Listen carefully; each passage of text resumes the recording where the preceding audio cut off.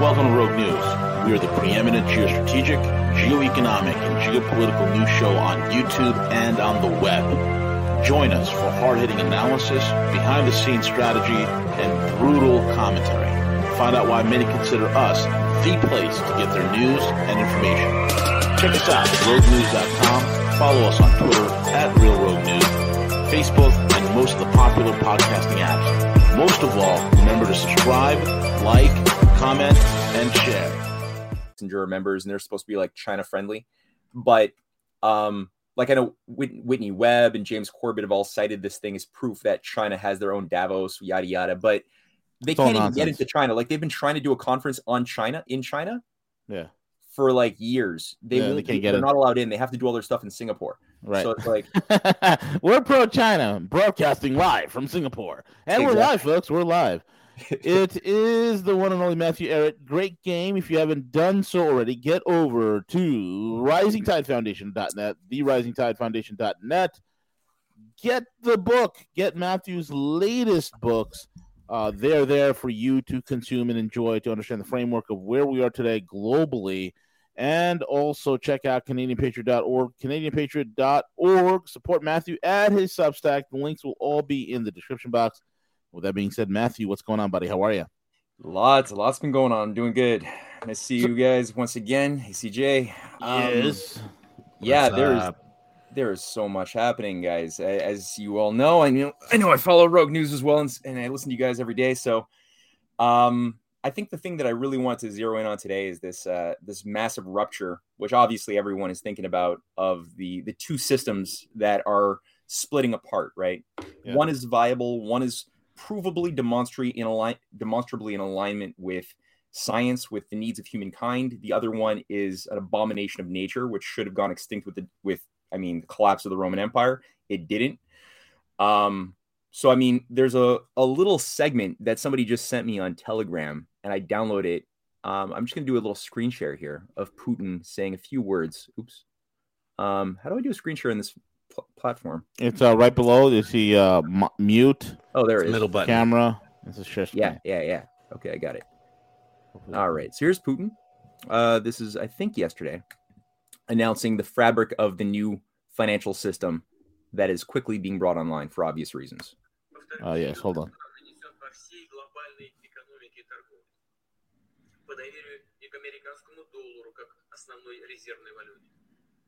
Так нелегитимные действия по заморозке части валютных резервов Банка России подводят черту под надежностью так называемых первоклассных активов.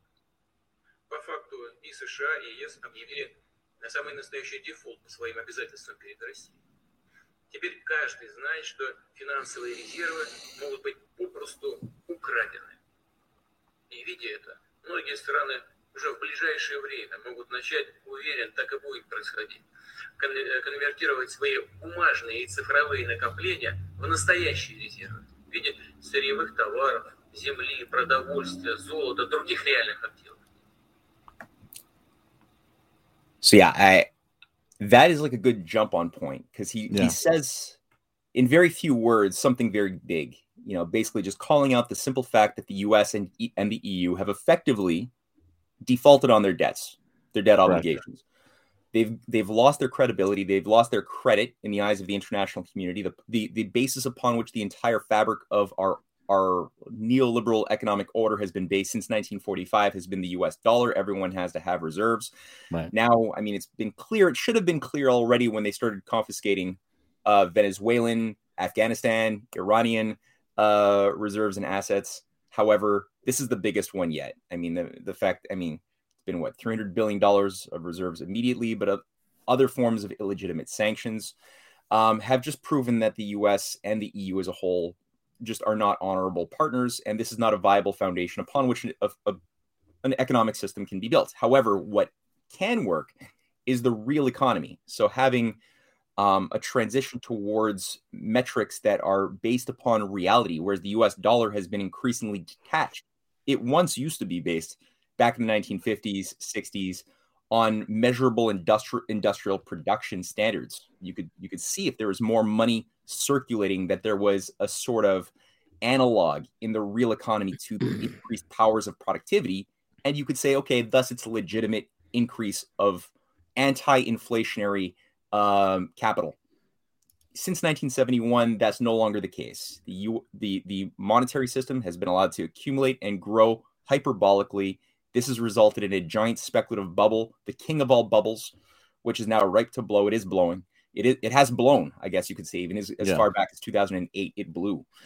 And now what we have is a race over what the new framework will be, what will be the new system. So to flesh this out, Sergei Glaziev is a figure who people need to come to know a lot more. He's been an important player behind the scenes as an advisor to Putin. He was recently made the Minister of Eurasian Economic Integration. And he's the brains. He's sort of the smartest guy in the room in Russia. There's a lot of traitors in Russia. There are patriots, but there's confused patriots. This guy is a patriot and he's not confused. He's been around for a long time. He knows the nature of the game. He knows the beast. And he gave this interview that I picked out about 7 small selections from to just read with you guys. We talk about each one as we read them, which gets a little bit, it puts some meat on the bones of this new system that is being brought online. He's also, keep in mind, the brains behind the Eurasian Economic Union China Commission now to create a new alternative financial architecture with a new currency that has to be fleshed out. Yeah, he goes into a little bit of detail, a lot of detail actually in this speech or in this interview, which is very useful. So let me just get another screen share, and we'll do that.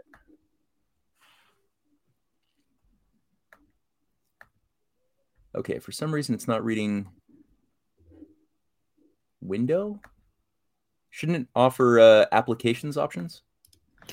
Entire screen window Chrome tab. No. No. It doesn't have applications.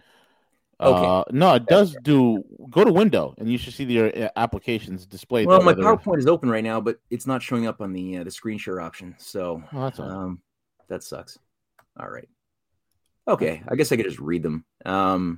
Yeah, I'll just open it and nobody will read. Or blow up your, go to entire screen and then blow up your PowerPoint. Go to the entire screen? Yeah, go to screen, whatever screen you're trying to broadcast. Click entire screen, but then, make sure that your Aha! I think I got it. Yeah, you got it? Okay, cool. Yeah. There you go. I don't know what you did, but this is genius. You guys see that?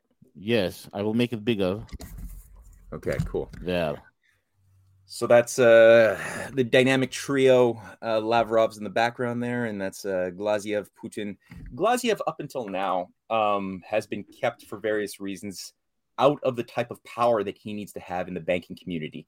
As a little bit of background, last week we spoke a little bit of Anatoly Chubai as one of the king traders of Russia who has recently jumped ship. Oh, yeah. That he is, right? Good riddance. And this came right in the wake of Putin's call for flushing out the fifth columnists, the traders who would sell their mothers to have a seat in the hallway of one of these super elite inbred families. And Chubai has been there since the 80s as a Soros stooge, pushing privatizations, working with Rhodes Scholars like Strobe Talbot, like Victoria Nuland, breaking up Russia. So he's gone now. He went to some resort in Turkey. He's going to stay there. Glaziev was also a figure in the financial community in the early 90s. He was actually a cabinet minister under Boris Yeltsin. And he was the only person to resign from the Yeltsin cabinet administration in, I think it was 92 or 93, in protest of what he saw coming on as rape and destruction of Russia. So he's got fiber, and he's published a lot over the past 30 years, just exposing the oligarchy, their operatives within Russia, within the Western establishment, and their ultimate agenda for depopulation. He's savvy.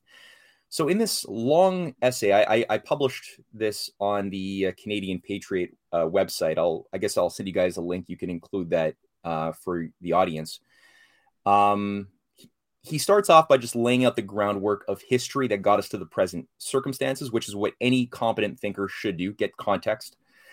And he just goes through a little bit of the British intelligence and American industrial financiers behind Hitler, and what happened with the break of the British unipolar system, which was the only world government for a long time until 2 other models arose after World War II. in the form of the Soviet and American systems that had been able to do something that the old encrusted British Empire system was not able to do.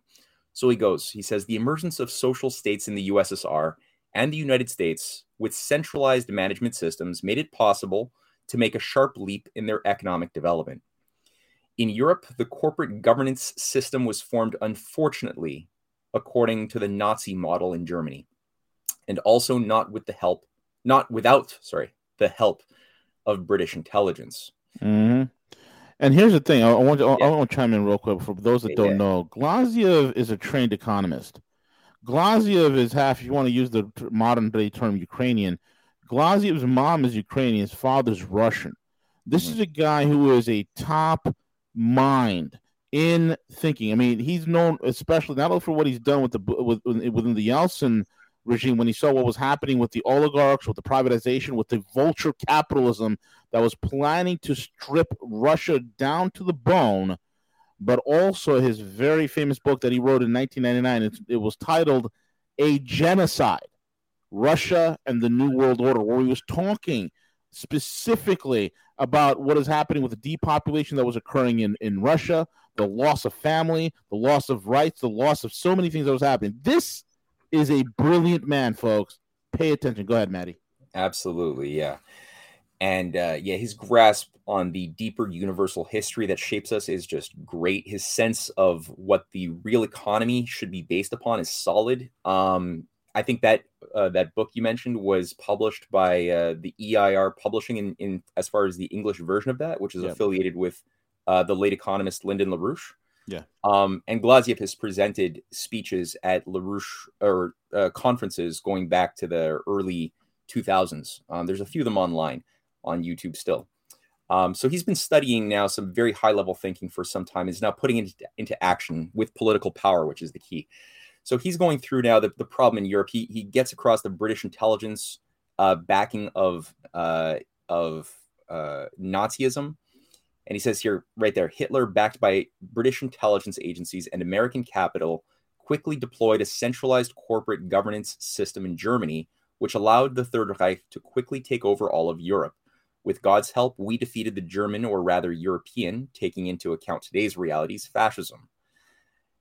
After that, and I mean, here's the thing too. I mean, people really need to understand that we never defeated the cause of World War II. World War II was never defeated in 1945. It was never fully won. It was a victory, but it was just a battle that was won. It was, if you look at the actual financiers, the Bank of England, the Bank of International Settlements, the Wall Street financiers who had poured countless millions into the coffers of the Nazis and also Mussolini, they were never punished in Nuremberg. George Bush's family made their fortune funding Hitler with a lot of returns, never punished, right? The U.S. supplied the resources. Rockefeller Standard Oil supplied oil, petroleum, rubber, and other things, petrochemicals to the Nazi machine while World War II was occurring. Same thing for British financiers, Montague Norman. I mean, the entire Bank of England apparatus, which is today trying to manage the reconstruction of the entire social fabric of society behind the Great Reset, was Matthew. Real quick, don't forget about Prescott Bush and J.P. Morgan. Prescott Bush, Brown Brothers Harriman, Union Banking. Yep. He got fired, or he got found guilty in 1941 for trading with the enemies after the U.S. was already in fighting Nazism. He was still doing business with them, and a commission found him guilty, and he was stripped of a lot of his assets, but they were all given back to him very soon thereafter as a senator. And that's exactly what the Bush family came out of, was an allegiance to this very evil thing. So he starts with this and gets at how, the entire wiring of the fabric of the OECD, of Europe, of NATO after World War II was still built upon that type of corporate control model of Nazism that was always beholden to the Western financiers. So that's a problem. So he describes, we put down that Frankenstein monster. That's great. But the Soviet and Western, with the center in the United States, after the collapse of competition due to the fact that the directive management system was not flexible enough to meet the needs of technological progress, the United States for a while seized global dominance. Of course, here he's talking about because the entire speech or the interview, he's trying to get you to think about how do you resolve the need for coherence and harmonization of many parts in a modern economy, right? There's 8 billion people. You need to have coordination, which means a certain form of centralization. But at the same time, how do you avoid the trap of having that type of harmonized central coordinating power? How do you avoid the trap of it becoming encrusted or fascist or stagnant such that it destroys innovation, creative thought, which is often what happens. And this is what happened with the Soviet Union, as he's describing, which was not flexible enough. It became all of the innovation was all top heavy. So it was permitted, but it was only permitted in the form of military expenditures, military technologies to outpace, to fight the Cold War. But none of those advances, which were incredibly advanced advances or scientific breakthroughs, were trickling down, were benefiting the real economy, so that you have cases in the 1980s of farmers of the Soviet Union who are using obsolete tractors from the 1950s and 60s. The industrial base was not benefiting by that type of innovation. So there was this schism, which resulted, as he says, in a breakdown. And the U.S. survived that type of collapse. They had a more flexible system. And that became a unipolar ideology from 1992 onward, right? This end of history. There's no more competition in the world. There's just one hegemon. And all that's left for the world is to just pick up the pieces and put some parts back together. And that's it. There's nothing more that's the end of history. So now he goes a little bit more in depth now into the characteristic of these hierarchical vertical structures. Characteristic of imperial world economic system turned out to be too rigid to ensure continuous innovation processes and lost their comparative effectiveness in ensuring the growth of the world economy. So now he's going into the problem, the causes of today's collapse. How did the U.S. go from being the only kid on the block who finally won the great game to being now a basket case collapsing? What happened? And it has to do with this inflexibility problem. On its periphery, a new world economic order has been formed based on flexible management models, a network or organization of production where the state works as an integrator, combining the interests of various social groups around achieving one goal, raising public welfare. That is basically pulling people out of poverty. Look at China, what they've done just in the past 20 years. They've pulled 800 million out of poverty directly. A lot more. I mean, this is an accelerating process. So that's the key. It's not like a goal like let's go take the hill like in Vietnam, right? Like that was a bad type of goal. Let's go take the hill. Take the hill. What do we do when we take the hill? You keep the hill. Okay, but what do we do after that? So that's a very vague. That's a bad goal. It's too vague. Then there's the types of goals that are kind of just like overly final, like the Great Reset, right? That's a bad goal. Like what do? We put windmills and solar panels all over the world. Okay, then what do we do? Then we have a utopia. It's like, well, won't there be a lot of problems and breakdown of civilizational productive bases if you just have everybody stuck on windmills and solar panels for their energy baskets? Let's just get the job done. We'll worry about that afterwards. That's a bad goal. Once you get there, if you ever do get there, you've killed the thing that you're trying to manage. So that's a bad goal. Whereas the goal of in raising public welfare, pulling people out of poverty, increasing standards of living, that's the type of goal that you see in the U.S. Constitution, right? The idea that in order to form a more perfect union, you're going to have a society that will be based upon the general welfare of the whole, as well as the idea of the inalienable rights of the parts of each individual. But that's a good, whether it's 250 years ago, whether it's today, whether it's 1,000 or 1,000,000 years into the future, that standard is a universal constant. It is always going to be a proper metric upon which any society in any part of the earth or in the cosmos is going to be able to rely on and know that it's doing the right thing if that is improving. So this is where cultural relativists and people like moral relativists, they freak out because they're like, oh, the general welfare is such an abstract concept. What's good for you is bad for the other guy down the street. And it's like, well, have you tried going without water for a few days? I guarantee you, your access to water and improving your access to clean water is something which you value and everybody will always value, regardless. Right? There are universal constants of goodness, and the means of acquiring that and improving that, which it requires the minds of people to be developed, because new technologies are always needed to get better qualities of water and other things. So that requires the innovative breakthroughs of human creative thought. Without valuing that, everything else breaks down. So the most impressive, he goes on, he says, the most impressive example of such an integrated world economy today is China, which has been 3 times faster than the growth rate of the American economy for more than 30 years. Like, as the U.S., average growth rate is 2-3% on a great year. If they're lucky, China's been blasting away at 6 to 9% on average for the most part of the past 30 years. At the moment, China already surpasses the United States in terms of output, exports of high-tech goods, and growth rates. So again, he's getting at the physical conditions that people have to start thinking about in a more realistic way. The physical conditions of what are you producing? What is the quality of your product? Is it high tech or is it like low quality? Is it sweatshop or is it cutting edge? And what is the rate of the growth rate itself? These are all factors that they don't teach in economics courses anymore, but this is what Glaziev is saying, that this is the future of economy, is thinking in these terms. And he goes on, he describes here the role of the state. The state seeks to maximize growth rates in order to combat poverty. So you don't just do growth. He's always getting this question of, why do you do things? What's the proper scientific and moral reason why an economic action occurs? Do you do growth because you want to have shareholder value maximize? Is that why you do growth? Do you want growth just to maximize profits? No, you do it because ultimately you want to end poverty. You want to bring people to a better place in life. So at the same time, it uses market mechanisms of competition.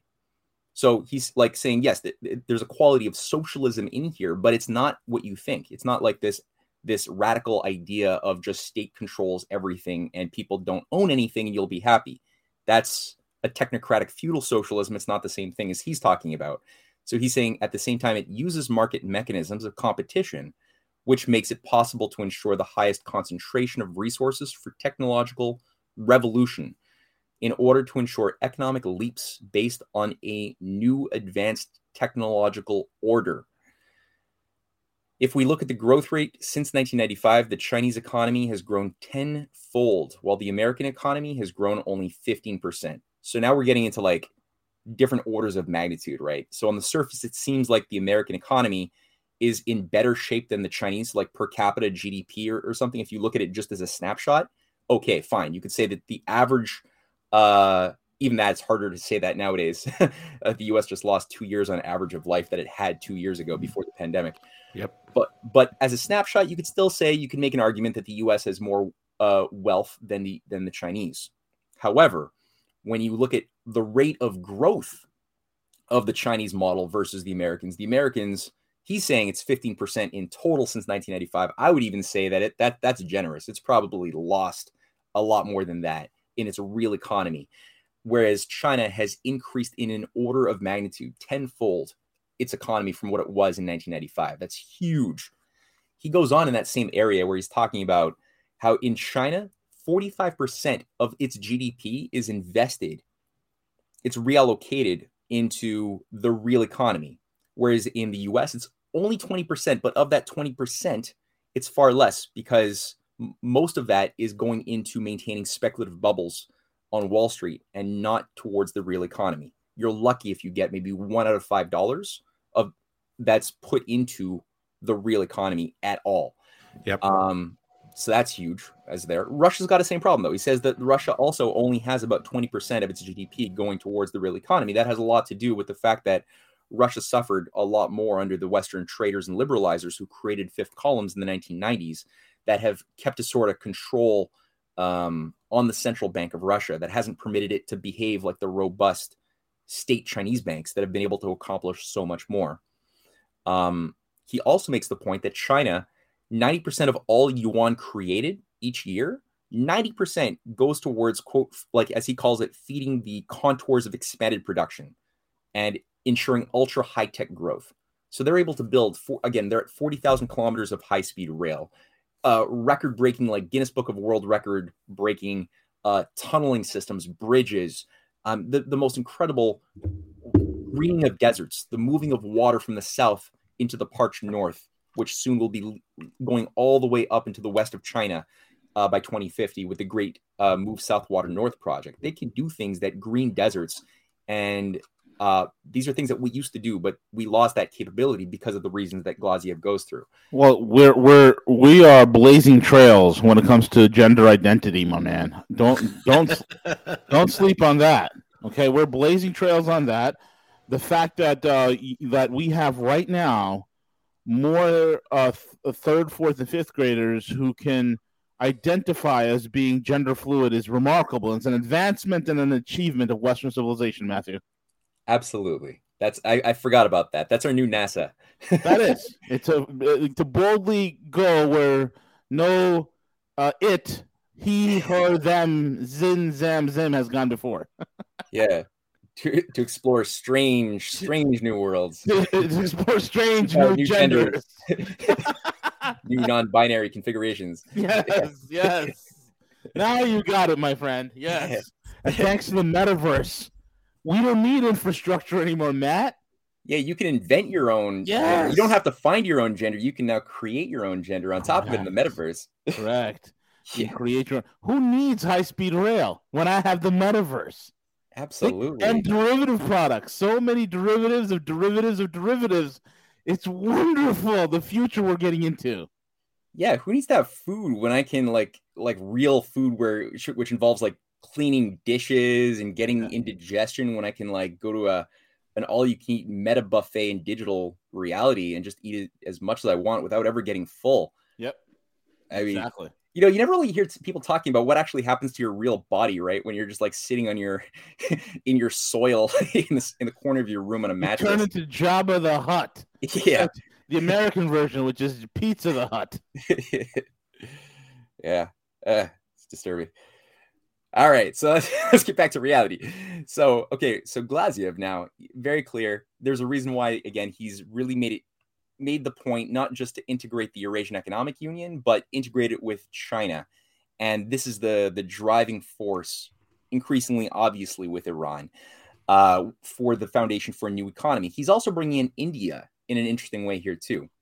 I think that's in the next one. But he describes here an important nuance that people need to understand as well, that the Fourth Industrial Revolution, because people often hear, oh, Russia has their own center for the Fourth Industrial Revolution. You know, they're obviously complicit in the Great Reset. That's a Great Reset ideology. And it's like, not really. The Fourth Industrial Revolution was a concept that goes back to the 1960s, and it's a highly underdefined terminology. It's obviously, yes, been co-opted by the Great Reset cybernetics crowd of Klaus Schwab. Yeah, they have a very specific ideology, a cultish religion for depopulation and transhumanism. So when they use the term Fourth Industrial Revolution and the utilization of things like 3D printing, automation, machine learning, the Internet of Things, you know, all of that will be used to the effect of controlling and automating people and controlling a highly reduced, dumbed down populace. That's the case. However, are these technologies themselves intrinsically bad? Right? Not at all. Not at all. None of these technologies are bad. They all have their own practical usefulnesses if applied under a framework which actually values human life as something which is not measurable by purely monetary or carbon emission calculations in a computer. If you actually have that sense that there's a transcendental value to human life when you manage your statecraft, all of these technologies, the idea of a fourth industrial revolution is simply the next phase of the application of modern technology to benefit human beings so that we don't have to do repetitive, low quality, cyclical tasks, that a computer could easily do. So anyway, I just say that as an addendum here because sometimes people hear him talking about technology and they're like, oh, he sounds like Klaus Schwab. And it's like, no, there's a totally different paradigm utilizing these words right, that are very different. Matt, I want to show something real quick. Yeah, do it. Do you want to stop share? Yeah. Stop share real quick. I want to show you what the future of the United States is going to look like under the metaverse. Siege, are you ready for this one, Siege? I'm ready. I know you're snacking on some popcorn. Don't choke on this one. I'm enjoying it. Eating some popcorn. No, just listen. I don't want you laughing and choking. We need you, okay? And Matt, brace yourself. I'm there. This is America, the year 2040. Okay, I'm going to show you what it's going to be like living in America if we don't fix this country. This is where we're headed with the metaverse. Brace yourself. This is the opening scene from Ready Player One. Okay, here we go. Let me expand this. Here we go. This is your future, folks. Here we go.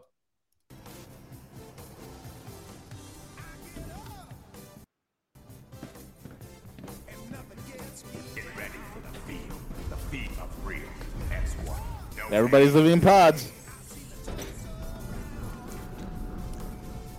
Are those like trailers? They're stacked trailers. Yeah.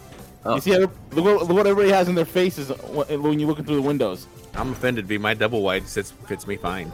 Are they all on Meta? Oh, yeah. They're on Metaverse. You see this? You've never seen this movie, Matthew? No.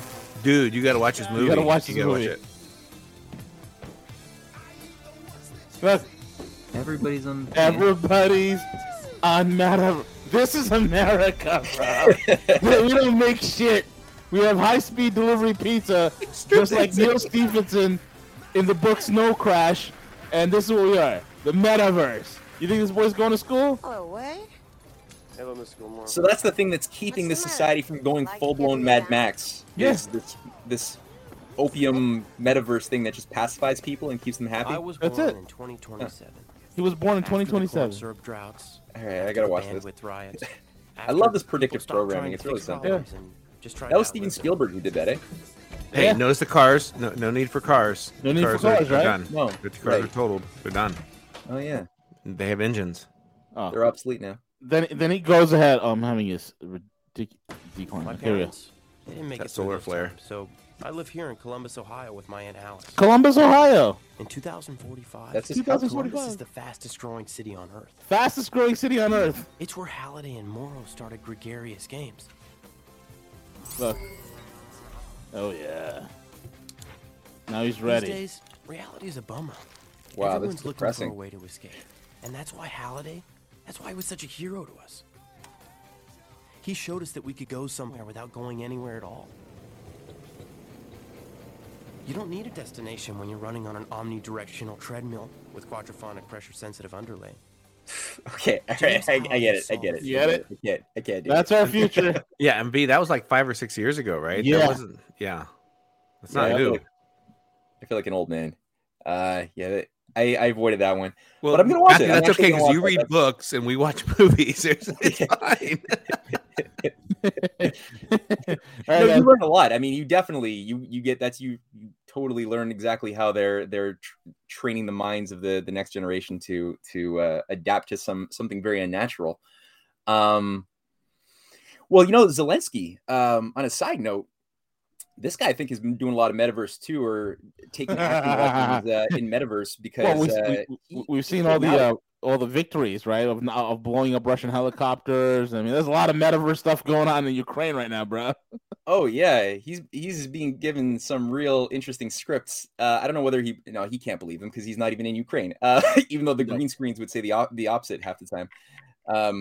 But he even just said that the Europeans should take this as an opportunity now to cut themselves off of natural gas forever. He actually is like now lecturing the Europeans morally on how wonderful of an opportunity this war is, that he still wants them to fight and even create a no-fly zone over to risk World War III to avoid genocide. He's getting his talking points from Schwab, who's sitting right next to him. Exactly.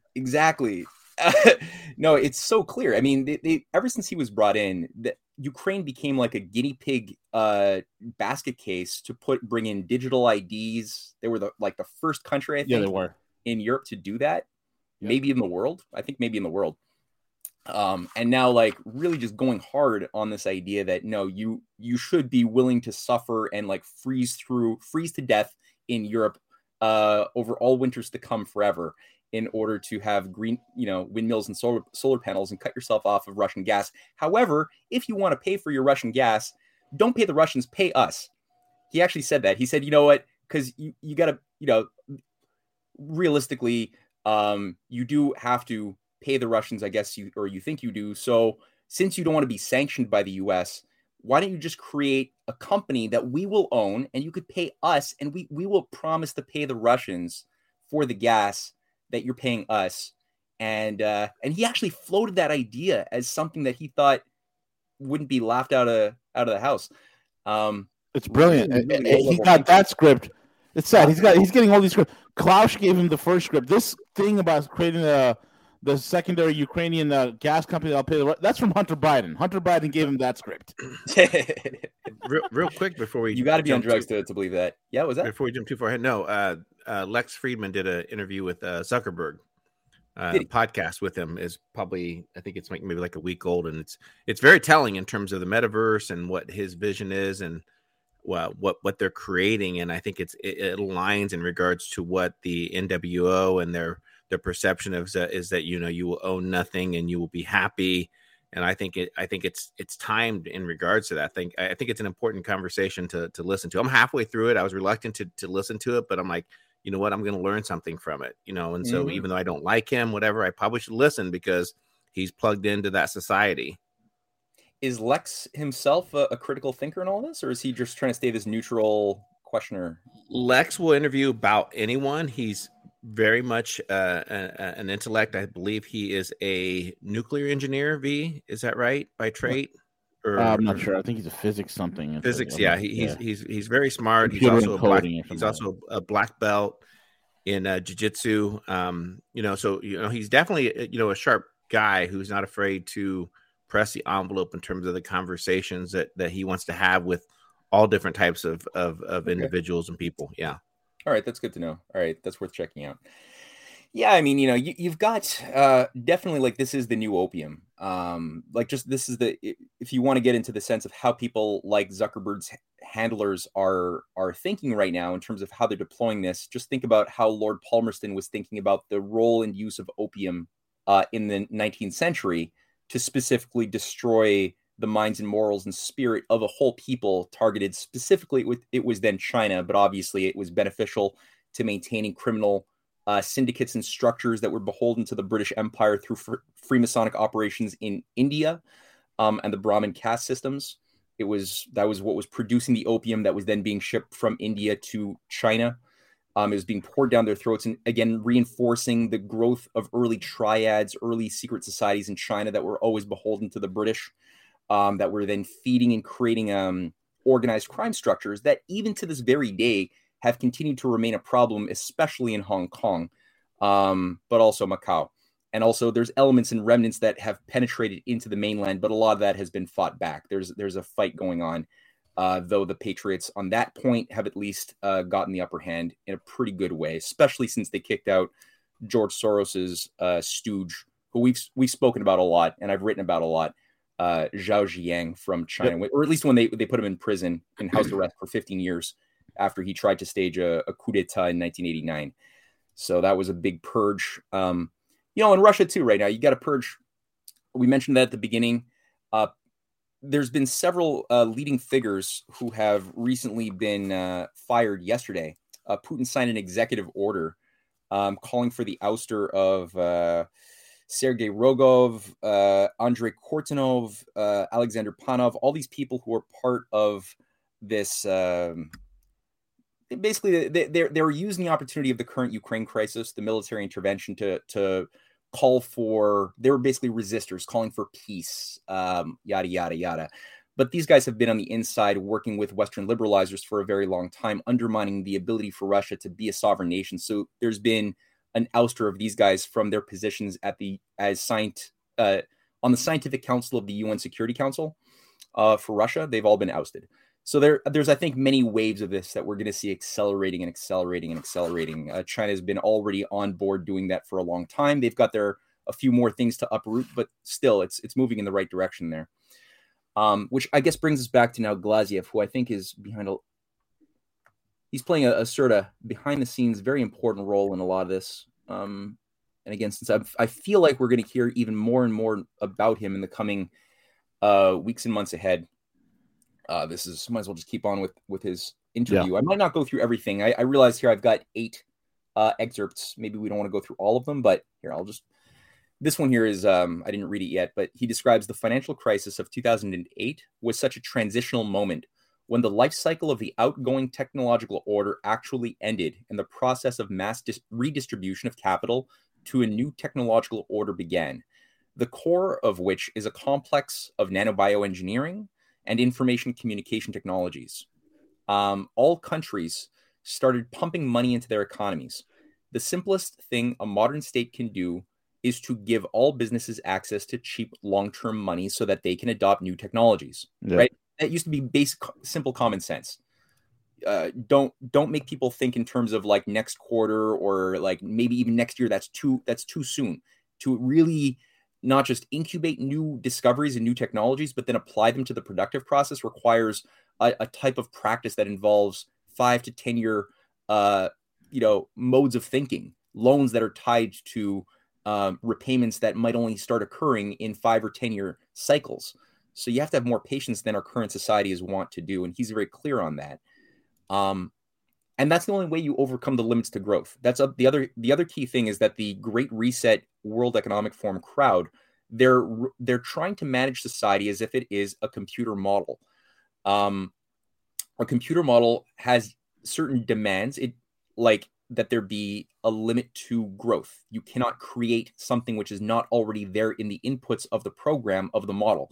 So human beings, our ability to discover new technologies, new things like fusion power, it's not forecastable in the linear equations in your model. So it doesn't exist and it cannot exist such that you could even validate killing or scientists who are making discoveries or destroying, sabotaging their discoveries before they're ever able to benefit other human beings in order to justify the maintenance of a carrying capacity, a finite population limit.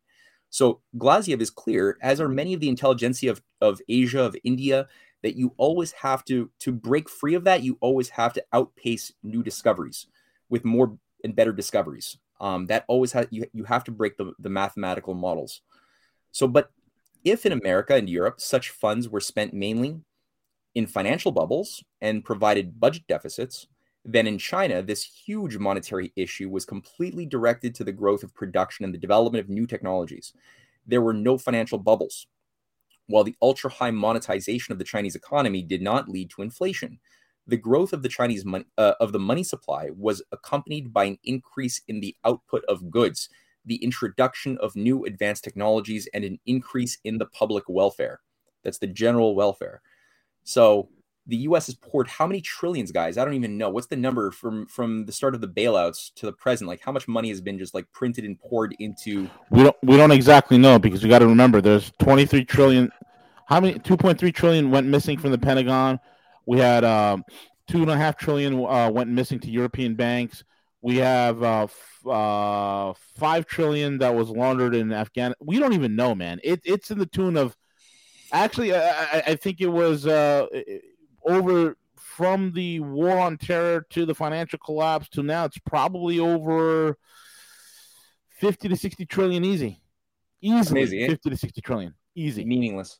Yeah. It's like, you think about it, the American Society of Civil Engineers put out I think their last report was that the U.S. desperately needs about $5 trillion of immediate investments to just get that collapsed, decaying, atrophied infrastructure to break even to like safety standards. Yep. We could have done that and then so much more. You could have had an integrated high-speed rail grid and maglev rail across the continent by now, while also ending hunger in Africa if you just deployed these things in such ways that would involve building real world infrastructure. That's where you're wrong. Real wealth is created, Matthew, by taking 100% of every single dollar printed and applying that to the speculative economy that is known as the fire economy and allowing the fire to engulf us and kill us all. Right. You take your money and you burn it. You light it on fire. Burn it into the fire economy. Yeah. Finance, insurance, and real estate. And let that speculation kill you. And then whatever's left over, you try to pay the interest rate on the money that you borrowed from the Federal Reserve. Right. Wonderful. Whereas China, 90% of every yuan created goes to what? The people and the benefit of the people. You know, they're dirty, commie bastards. Yeah. Well, and these are people like, if you hear the sorts of idiocy of people who support this way of thinking, it's insane, man. It's like there are some idiot monetarists out there who will say, oh, a single mother who's lost her job and has a family to feed, we shouldn't give her, she's, access to the dole or like, a handout, or let's say she doesn't have health insurance. She should just suffer because she's like not fit to survive. The strongest are the ones who are fit to survive. And that's just socialism or communism if we start allowing for universal health care. And and that's the thing, man. It's not even this concept that you just mentioned in a nutshell, the thinking of these psychopaths, right? And what people don't realize, that is not even a classical American thinking. It's not. No, it is so not anti-American. That's completely. So pure Nazi fascist, and it's become it's all of a sudden masquerading as American. Yep. That was actually British. I mean, that's what the British were doing with their poor laws, or the repeal of the poor laws in the 1840s that involved the murder of millions of poor Irish who starved to death as a matter of policy because they were just too weak to be the dominant masters in the slave society. So they had to be scrubbed. Like that's really it. But then they'll justify bailing out, giving a giant welfare check of $50 trillion to Wall Street speculators who offer zero real value to anything in the world because somehow these are the engines of economic progress and liberty. Like, what the hell is that? Exactly. Yeah. Well, V, I think you posted the other day, V, I think it was on Twitter, that it should come at no surprise that, like, if you look at the vast history of the United States, like through World War II, the funding of the Nazis that happened in the United States, and it's no surprise that like history repeats itself, and we're literally doing the same thing again, funding the Nazis in Ukraine. Yeah, that's what we do, CJ. That's what we do. That's what we always done. Yeah, exactly. I think I just screwed up. I lost my. Oh, there it is. I figured maybe one more. Yeah, let's do one more slide, then we'll just stop it for today. So he's asked here, how do you see the world after the disappearance of the dollar monopoly? That's the question. This is huge.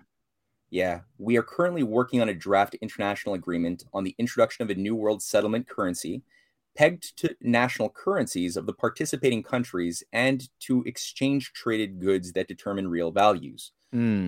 So here's an interesting thought experiment, right? Because like, what will be the dominant currency? It's been so far the US dollar. That's been everyone has to have a treasure trove of US dollars to do any type of international transactions. That's not going to be the case. So is it now going to be the ruble? Is it going to be the yuan? Is it going to be something else? Well, no, he says we don't need American and European banks because it won't be any one currency. A new payment system based on modern digital technologies with a blockchain is developing in the world where banks are losing their importance. Classical capitalism based on private banks is a thing of the past. International law is being restored. All key international relations, including the issues of world currency circulation, are beginning to be formed on the basis of contracts. At the same time, the importance of national sovereignty is being restored, because sovereign countries are coming to an agreement. Global economic cooperation is based on joint investments aimed at improving the well-being of peoples. Trade liberalization ceases to be a priority, national priorities are respected, and each state builds a system for protecting the internal market and its economic space that it considers necessary. In other words, the era of liberal globalization is over. Before our eyes, a new economic order is being formed. An integral one in which some states and private banks lose their private monopoly on the issue of money, on the use of military force, and so on. Very important set of concepts in terms of how private banking, these have been the dominant structures controlling what nations are allowed to do for a very long time. He's now putting forth a completely different idea based upon how the new technological base that human beings will be now operating within and upon. Quantum computing, advanced nuclear science. I mean, Russia and China are going to be running jointly a lunar a science facility by 2030. That's the current time frame. China is going to have the biggest, most advanced modular space station with the Heavenly Palace very soon. Yeah. They both have expressed a vast interest in developing mining capabilities on celestial bodies, starting with the moon, where there's a lot of helium-3, but a lot of other things. This is where things like AI, machine learning, become something that we don't have to be afraid of. It's not like the Terminator coming to destroy human life. AI, from that standpoint, machine learning simply is that you can get a machine to learn from its mistakes. It doesn't mean that the machine is going to discover some qualitatively new discovery. Machines can't do that, but they can at least, based on their experience, they do repetitive actions based on whatever logarithms and other program you put into it. But if something new strikes the machine as it's mining and encounters something it didn't expect, it can modify its behavior to accommodate the new experience. That is useful because you don't want to have a lot of people mining the moon. Like that makes no sense. You don't want to have a lot of automation. Same thing for Mars, right? It takes like 14 minutes for a signal moving at light speed to travel to and from the Earth to Mars. That's a lot of time that you don't want to waste when decisions need to be made on the spot. So having automated systems that can react to stimulation is vital without having a human being who has to go and send a program that moves across space for 15 minutes. It's stupid that way. Yeah. He brings up the blockchain idea too, which I think is very enticing and interesting. I'm just going to keep going here because it's just so important. Objectively, the ruble could become a reserve currency along with the yuan and rupee. It would be possible to switch to a multi-currency system based on national currencies, but you still need some equivalent for pricing. We are currently working on the concept of the exchange space of the Eurasian Economic Union, where one of the tasks is to form new pricing criteria. That is, if we want metal prices to be formed not in London, but in Russia, just like oil prices, then this implies the emergence of some other currency, especially if we want to act not only within the Eurasian Economic Union, but in Eurasia in a broad sense, in the center of a new world economic order, to which I refer China, India, Indochina, Japan, Korea, and Iran. These are big countries that all have their own strong national interests. After the current history of confiscation of dollar reserves, I don't think any country will want to use another country's currency as a reserve currency. So that's smart. And that's then huge. The question becomes then, well, what is this basis? So he does talk about like special drawing, a form of rehabilitated special drawing rights. He does say that ultimately the IMF is morally bankrupt. He used to think that we could reform the IMF. He's like, at this point, it's morally bankrupt. It's got to be just something new. The concept of special drawing rights, which currently are today abused very badly, he says it could be based on something like that, where there's some sort of agreed upon universal currency that's created that all of these different countries put their currencies into as a basket, but that is then tied to what he calls measurable assets in terms of productive powers of metal, of alloys, of wheat, of gold, of a variety of, he says about 20 different products of commodities would be involved in setting up a metric, an index. What about the 21st commodity, which is genders? Because we would be a very strong currency if we did that. We would definitely win that war completely. Yeah, Russia would lose in a jiffy. Yeah. So the last thing here, I think he actually says that here. What, gender? Yeah. So yeah, he says, but why does the Central Bank of Russia, the Russian Federation, in your opinion, pursue a policy in the interest of the enemy? So he's talking about Elvira Nabiullina and the head of the Russian Central Bank, who's been playing a pretty nefarious role, and Glaziev has been keeping it safe. He literally says, I don't want to go into conspiracy theorying. I don't think our deep state is that much of an issue as it is for the United States or Europe, but he's keeping it safe, let's just say. And the interviewer's kind of getting not pissed off, but annoyed. He's like, I want you to lay out the skeletons in the closet. Come on, tell me what you know. Right. He won't do it. So he's being cheeky. But as he says, he's referring here to the bank. The bank does this on the recommendation of the International Monetary Fund. But the bank's interests are also shared by our large banks, which objectively, like this policy. So he's basically calling out all of Russia's large banks that are in on the same sort of self-sabotage as the Central Bank of Russia, as well as our current financial currency and financial structures, which are also involved in manipulating the ruble exchange rate.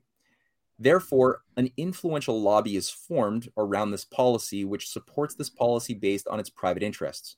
These interests run counter to the interests of the country. They are directly opposite to them. And if you look at what the central bank is doing today, I have no doubt that it is continuing its policy of pandering to the enemy. It undermines macroeconomic stability by allowing international speculators to manipulate the ruble exchange rate and does not control the currency position of banks that have become currency speculators, although the central bank could easily withdraw banks from the foreign exchange market by fixing their currency positions, prohibiting banks from buying currency, and secondly, by raising the interest rate. The central bank secondly, by raising the interest rate, which is what the central bank did to fight inflation. They raised the interest rate, which contracted the money supply. The central bank actually killed investments in the development of the Russian economy, which are very much needed right now, primarily for import substitution and restoring economic sovereignty. So again, he's made it very clear that you need capital controls. You need to have a fixed exchange rate. Having this idea of a floating exchange rate, I mean, this is what allowed the U.S. to grow for 25 years after World War II, was having a fixed exchange rate. So you have a relative stability over prices, and you could then plan out 5 or 10 or 20 years into the future, because you know that speculators' wins is not going to be a determinant over what the value of the U.S. dollar is going to be next quarter, which could fluctuate immensely. And since it was floated in 1971, what we've seen instead has been an inability to think long-term. Everything is subjected to, gambling.